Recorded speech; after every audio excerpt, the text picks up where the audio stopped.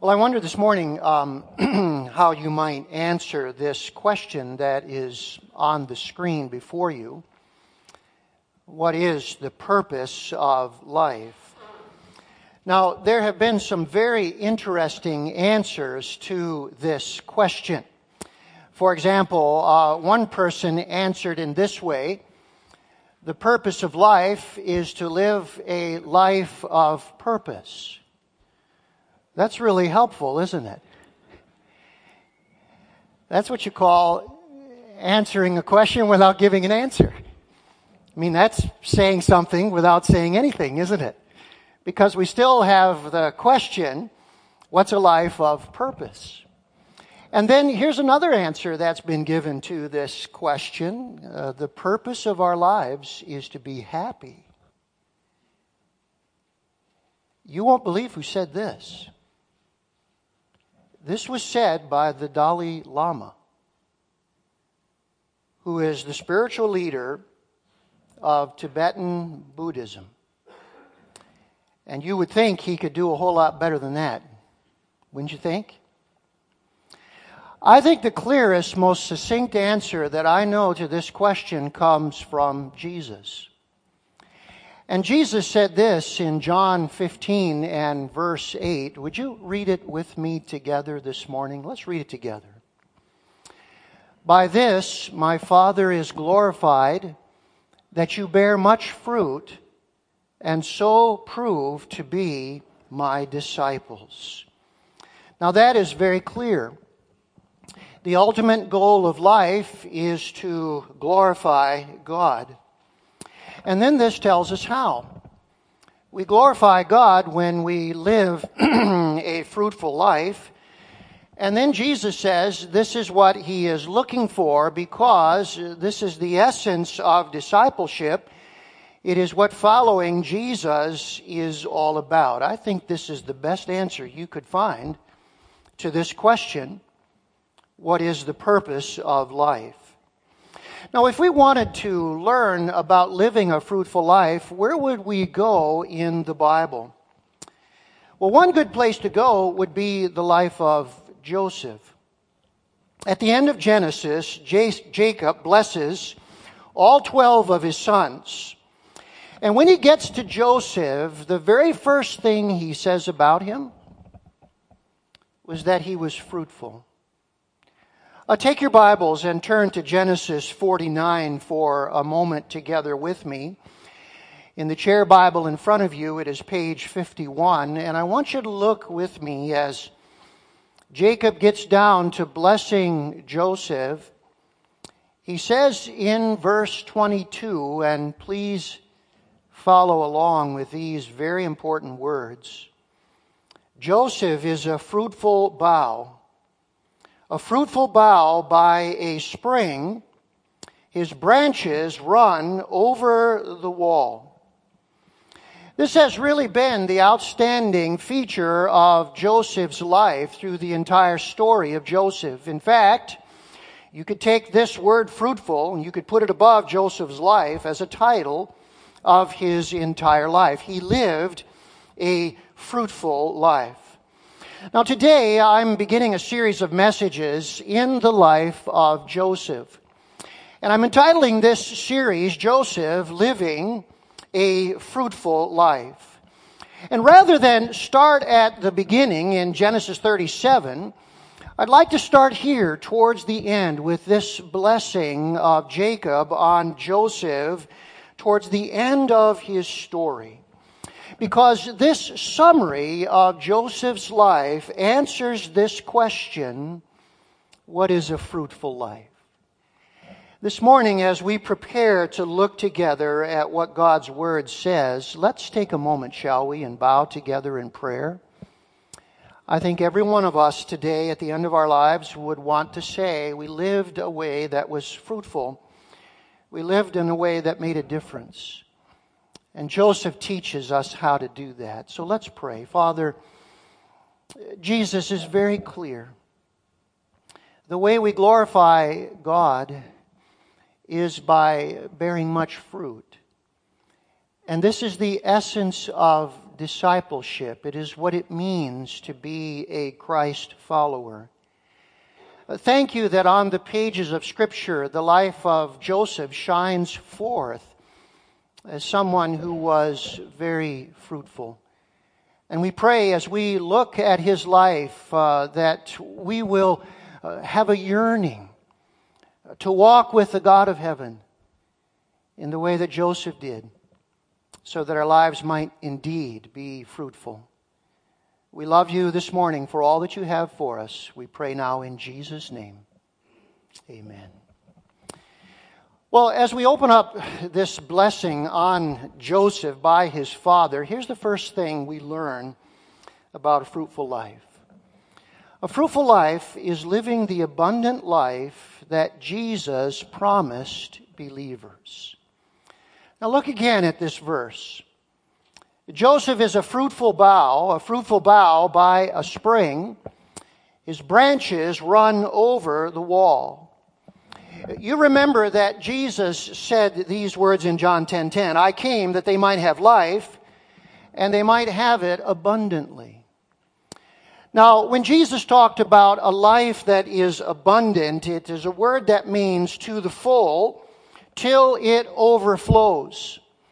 And that really is what we have pictured here as Jacob is describing his most illustrious son, Joseph. Look at this fruitful vine. One Bible student has described it in this way. A well-watered vine that is so healthy and fruit-laden that its branches hang low over garden walls, offering its fruit to all who pass by. That's the imagery here. That's what is said about the way that Joseph lived. Think about this. Joseph was living the abundant life that Jesus promised long before Jesus promised it to you and to me. What an incredible thing this is. Now, what's involved in this abundant life? Well, there's a Bible teacher by the name of Derek Kidner, and he wrote a number of books on the Old Testament. And I want you to understand how he describes what's involved in this fruitful vine with its branches hanging down over a wall so that its fruit is available to all who walk by. This is what he said. A well-watered, far-spreading fruit tree pictures Joseph's depth of character and width of influence. Two things are involved: depth of character and width of influence. It's a life that is deep, and then a life that is wide. Let's look at those two aspects. First of all, a fruitful life is a life that develops deep character.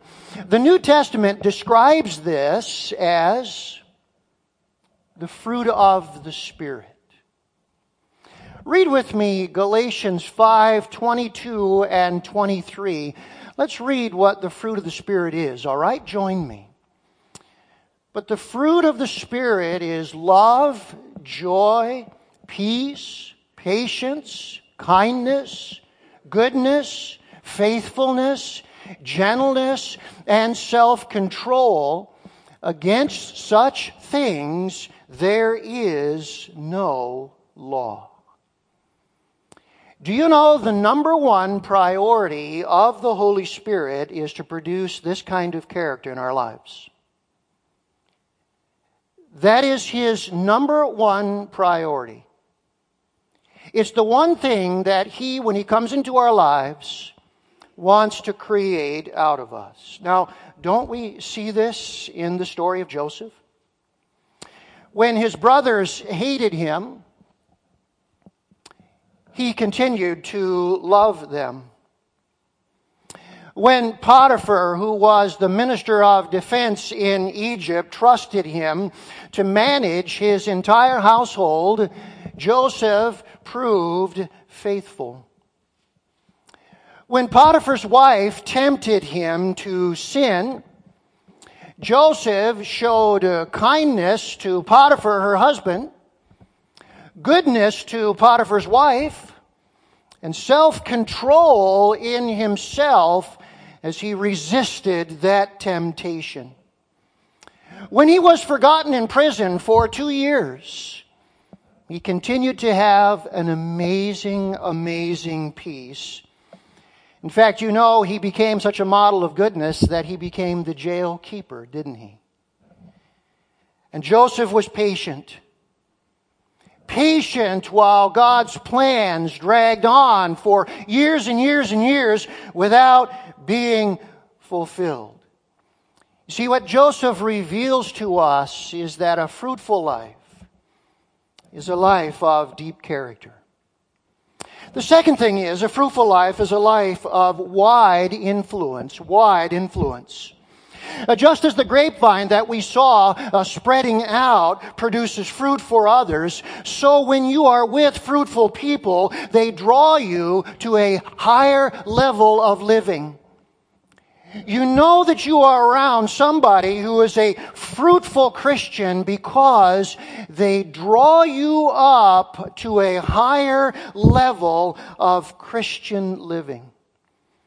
What do we know that Joseph did? He saved 70 members of his family from starvation. He became the prime minister of the greatest country on earth at the time, Egypt.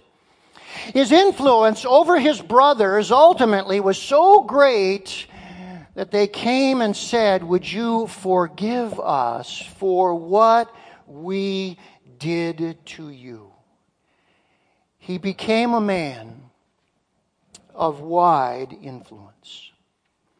In my first church, I had a pastor, a retired pastor, who was a mentor to me. His name was Gordon Sanders, and he is now in heaven with the Lord, and he had a tremendous influence upon my life. He's one of those people that was a fruitful bough, and he lifted me higher than I would have been without him. There were some things he said that I've never forgotten. They registered in my mind, and as I thought about this message, those things have come back to me. Let me share them with you. Gordon would often say, "Being precedes doing." He would say, "We are not human doings, we are human beings." And we often forget that, don't we? We often think that it's what we do for God that's important. Now, don't misunderstand me. What we do for God is important, but if we don't understand that we are human beings before we are human doings, we may very easily neglect our inner life. We may easily begin to say, "I don't have time to work on the character in my life. The fruit of the Spirit, that can wait. I'm busy with other things." That is a serious, serious mistake. A very serious mistake. Pastor Sanders would also say this: what God does in us is more important than what God does through us.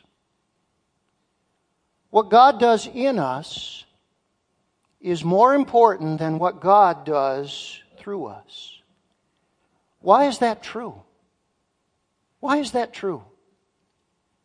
Because what God does through us will always be determined by what God does in us. That will always be the case. And so if we reverse these two, and we decide, I want to be a person of wide influence, but I'm going to neglect the depth of my character, eventually that will show itself, and God will not be able to do through us what He wants to accomplish. You see, what we learn from the life of Joseph is this: because he had depth of character, that became the basis for his wide influence. And that is what God is calling us to as well. Let's continue on here. As we look at this description of Joseph, secondly, we learn this. A fruitful life is a life made adequate for the pain of life. A fruitful life is a life that is made adequate for the pain of life. Would you look at verse 23? The archers bitterly attacked him, shot at him, and harassed him severely. Yet his bow remained unmoved, his arms were made agile. Now, anyone can live a fruitful life when things are going our way, right? I mean, that's not hard. But the real test of fruitfulness is when the pain of life comes crushing down upon us. That is the real test. You know what Jesus said? Jesus said, if we bear fruit, God will prune us so that we bear more fruit. Pruning is very, very painful. To take pruning shears and cut away the things in our life that come from the old Adamic nature, the old flesh, to cut those things away with pruning shears hurts. But if we respond properly, the Bible says we become more fruitful and more useful. You know what we're going to discover as we look at the life of Joseph? He experienced one of the most painful lives of any character in the Bible. And his pain lasted for years. By the way, as we look at this, verse 23, who were the archers who bitterly attacked him, shot at him, and harassed him severely? Who were those archers? Well, his brothers, right? Who threw him into a pit because they were jealous of him. How about the slave traders who came by and very cruelly purchased him, took him down to Egypt against his will, and sold him as a slave? They were archers who shot at him. Do you know slander in the Old Testament is a well-attested arrow? And Potiphar's wife slandered Joseph. And then Potiphar threw him into jail without the benefit of a trial. He was an archer. Do you know how long all this pain lasted? 13 years. 13 years. Did you notice how Joseph responded? Look at verse 24. Yet his bow remained unmoved, his arms were made agile. Now, I'm not a bow hunter, but I understand this. I understand this. The imagery is of a soldier being shot at by the enemy, and arrows are landing all around. And rather than turn tail and run in cowardice, the soldier stands his ground. Two things bow hunters have to have. In fact, many of you here today know that better than I do. They have to have strength, and they have to have steadiness. They have to have strength to grab that bow, however many pounds it is, and to be able to pull that string all the way back. And then they have to have steadiness so that they have a clear aim as they let that arrow fly towards the target. And that's exactly what Joseph had. He was strong and steady in the face of bitter attacks, and he remained fruitful in spite of the pain that he suffered. Let me ask you, what was his secret? What was his secret? I mean, if you think about it, he should have ended up a bitter and resentful man. There's no question, after all he went through, that at the end of his life, he should have been bitter, resentful. Why didn't that happen? Well, Joseph trusted in God's plan. And because he trusted in God's plan, he never lost hope. I think God's plan for us is revealed in these words in Romans 5, verses 3 and 4. This is such an important passage. Would you just read these verses together with me? Because this is God's plan. It was His plan not only for Joseph, but for you and for me. Let's read them together. Not only so, but we also glory in our sufferings, because we know that suffering produces perseverance, and perseverance, character, and character, hope. This is what Joseph believed. He believed all the pain that he endured was in God's sovereign plan, and as a result, it strengthened his hope. This is the secret to retaining your hope, no matter how much you are suffering. This is the pruning process that Jesus talked about, that every single one of us have to go through. God is using the pain of our life to make us into a better person. And when we understand that, we submit to His will. We ultimately say, okay, God, you know better than I do. I'm going to cry uncle in the midst of this pain. I'm going to submit to you. And I'm going to say, Lord, what is it that you desire to teach me in the midst of my suffering? And in that resignation to God's will, you mature. And maturity is required to continue trusting and hoping in God. Why does hope come at the end of this process? Because immaturity will never lead us to hope in God. Immaturity will lead us to complain. Immaturity will lead us to want to quit. Immaturity will make us bitter and resentful. It always takes maturity to keep trusting and hoping in God. So this is at the end of the process, not the beginning of the process. And Joseph understood this. So he never lost his hope in God. Let me ask you this morning, can you embrace this? Can you welcome it? Can you say, God is pruning me?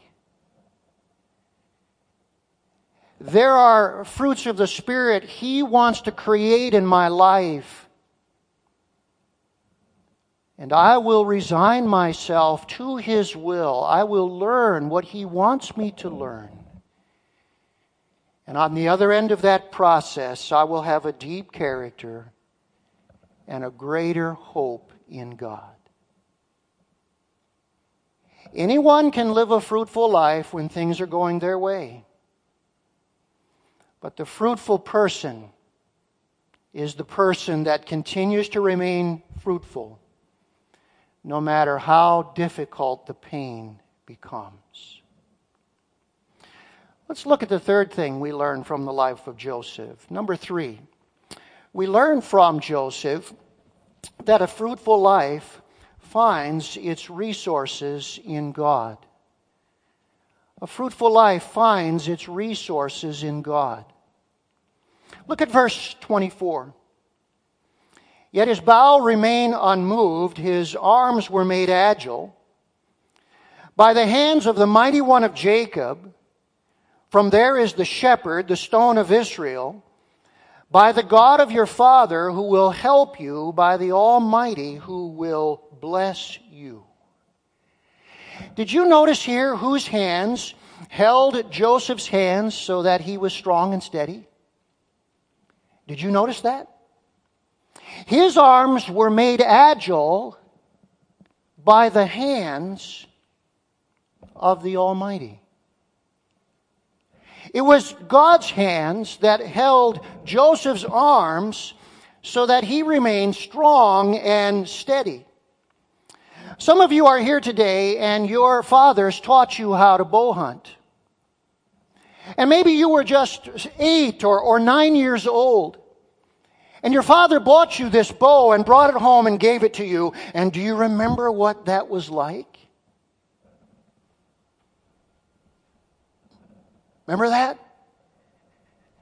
You couldn't do it. And then your dad did something that you will never forget. He came around you with his arms, didn't he? And he grabbed that lead arm on the front of the bow, and he grabbed that behind arm on the string. And with his strong arms, you pulled that bow all the way back for the first time and let that arrow go.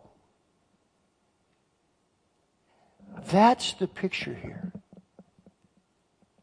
What you could not do as a little boy, you could do with your father's strength. And what Joseph could not do in his own strength, he could do in God's strength.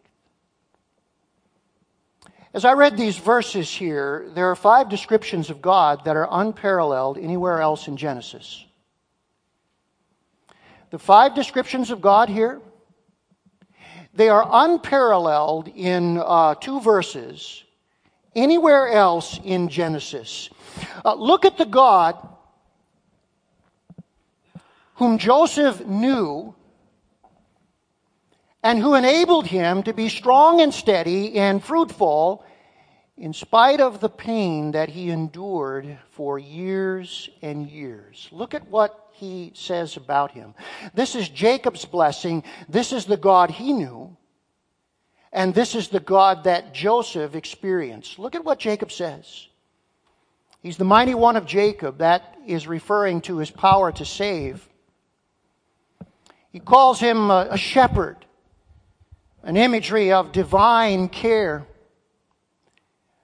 When he says he's the stone of Israel, it means he's unchanging and dependable.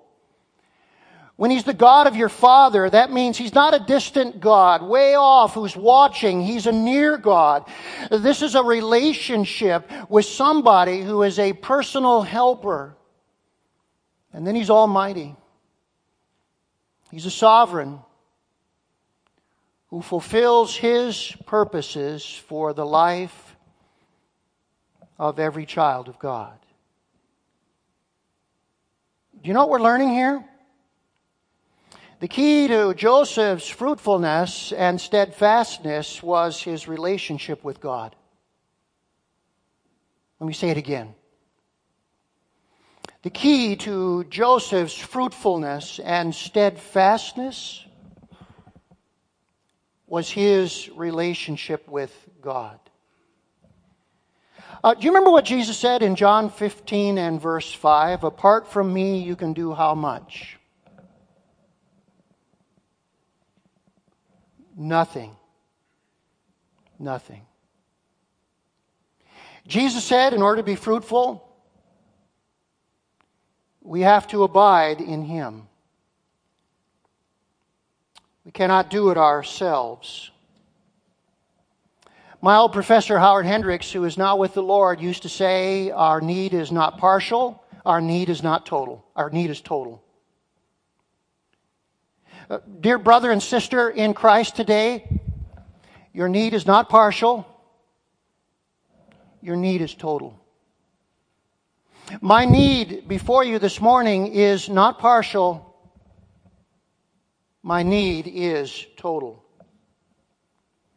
And a fruitful and steadfast life can only come about by walking with God and cultivating our relationship with Him. Joseph knew that. Joseph knew that. You see, it takes time and effort to learn to know Jesus. Somebody has said you can become a Christian in 15 minutes. But to be a Christian takes a whole lifetime, doesn't it? Takes a whole lifetime. It can't be rushed.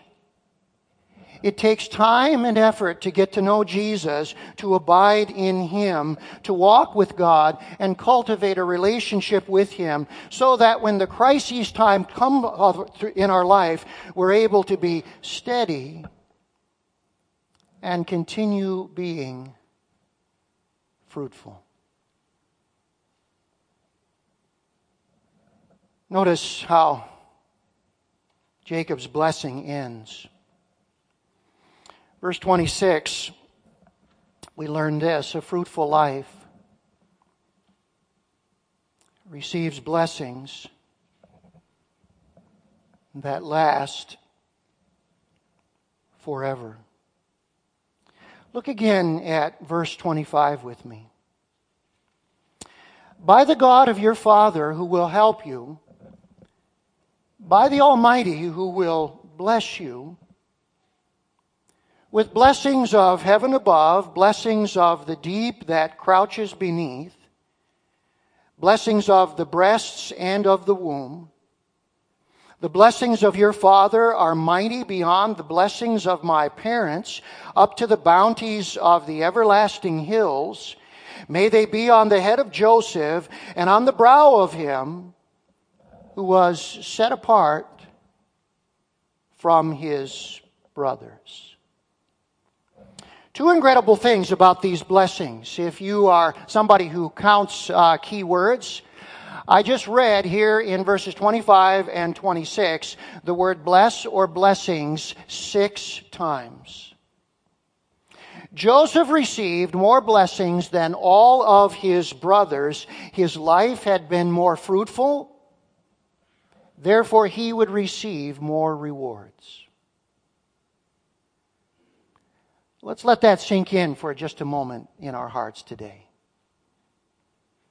Joseph had been more fruitful, more godly than all of his brothers. Therefore, 6 times, God says, you're going to receive a manifold blessing. You will receive more rewards. And then notice the second thing. These blessings would last for eternity because in verse 26 they're compared to the everlasting hills. In the Old Testament, the mountains were thought to last forever, so that by comparing these blessings to the everlasting hills, what he's saying is these blessings will last into eternity. When I was a child, growing up in church, for the very first time, I heard this statement. And once you hear it, you never forget it. Here's what I heard. Only one life will soon be passed. Only what's done for Christ will last. Only one life will soon be passed. Only what's done for Christ will last. Joseph lived that kind of a life. Here it is on the pages of Scripture right before us. A fruitful life is living the abundant life Jesus promised believers. A fruitful life is a life made adequate for the pain of life. A fruitful life finds its resources in God. And a fruitful life receives blessings that last forever. That's what we're going to learn as we study the life of this great Old Testament patriarch. This morning, as we conclude, I want to give you a final quotation from Pastor Chuck Swindoll, and then an application out of the quotation.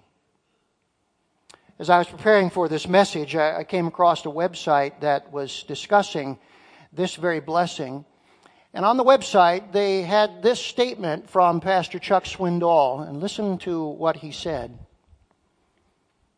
Legacy isn't about us.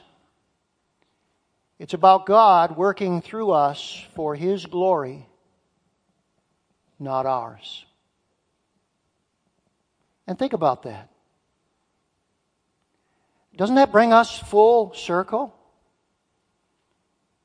Jesus said, "By this is my Father glorified, that you bear much fruit, and thus you will prove to be my disciples."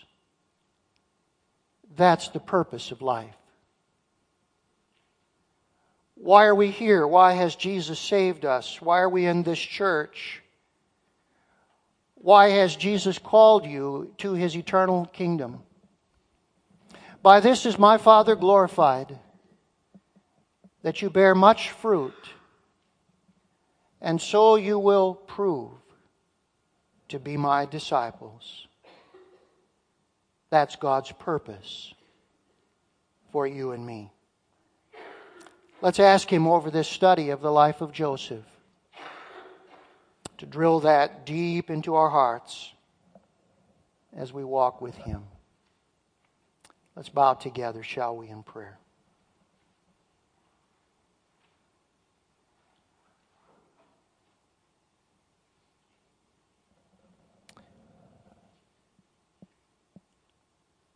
Father, thank you for your calling. Thank you that you sent Jesus to redeem a people out of this world who are zealous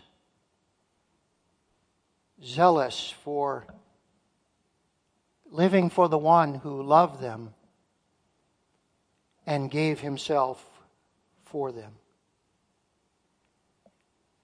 And thank you that as we abide in Christ, walking with Him, cultivating our relationship with Him, letting Him prune away all of the sins of the flesh that so easily continue to cling to us, that He is cutting that all away that we might be more and more fruitful to the glory of God.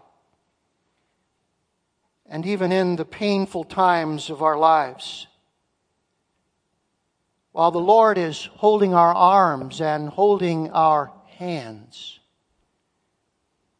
our life can continue to be fruitful for Him.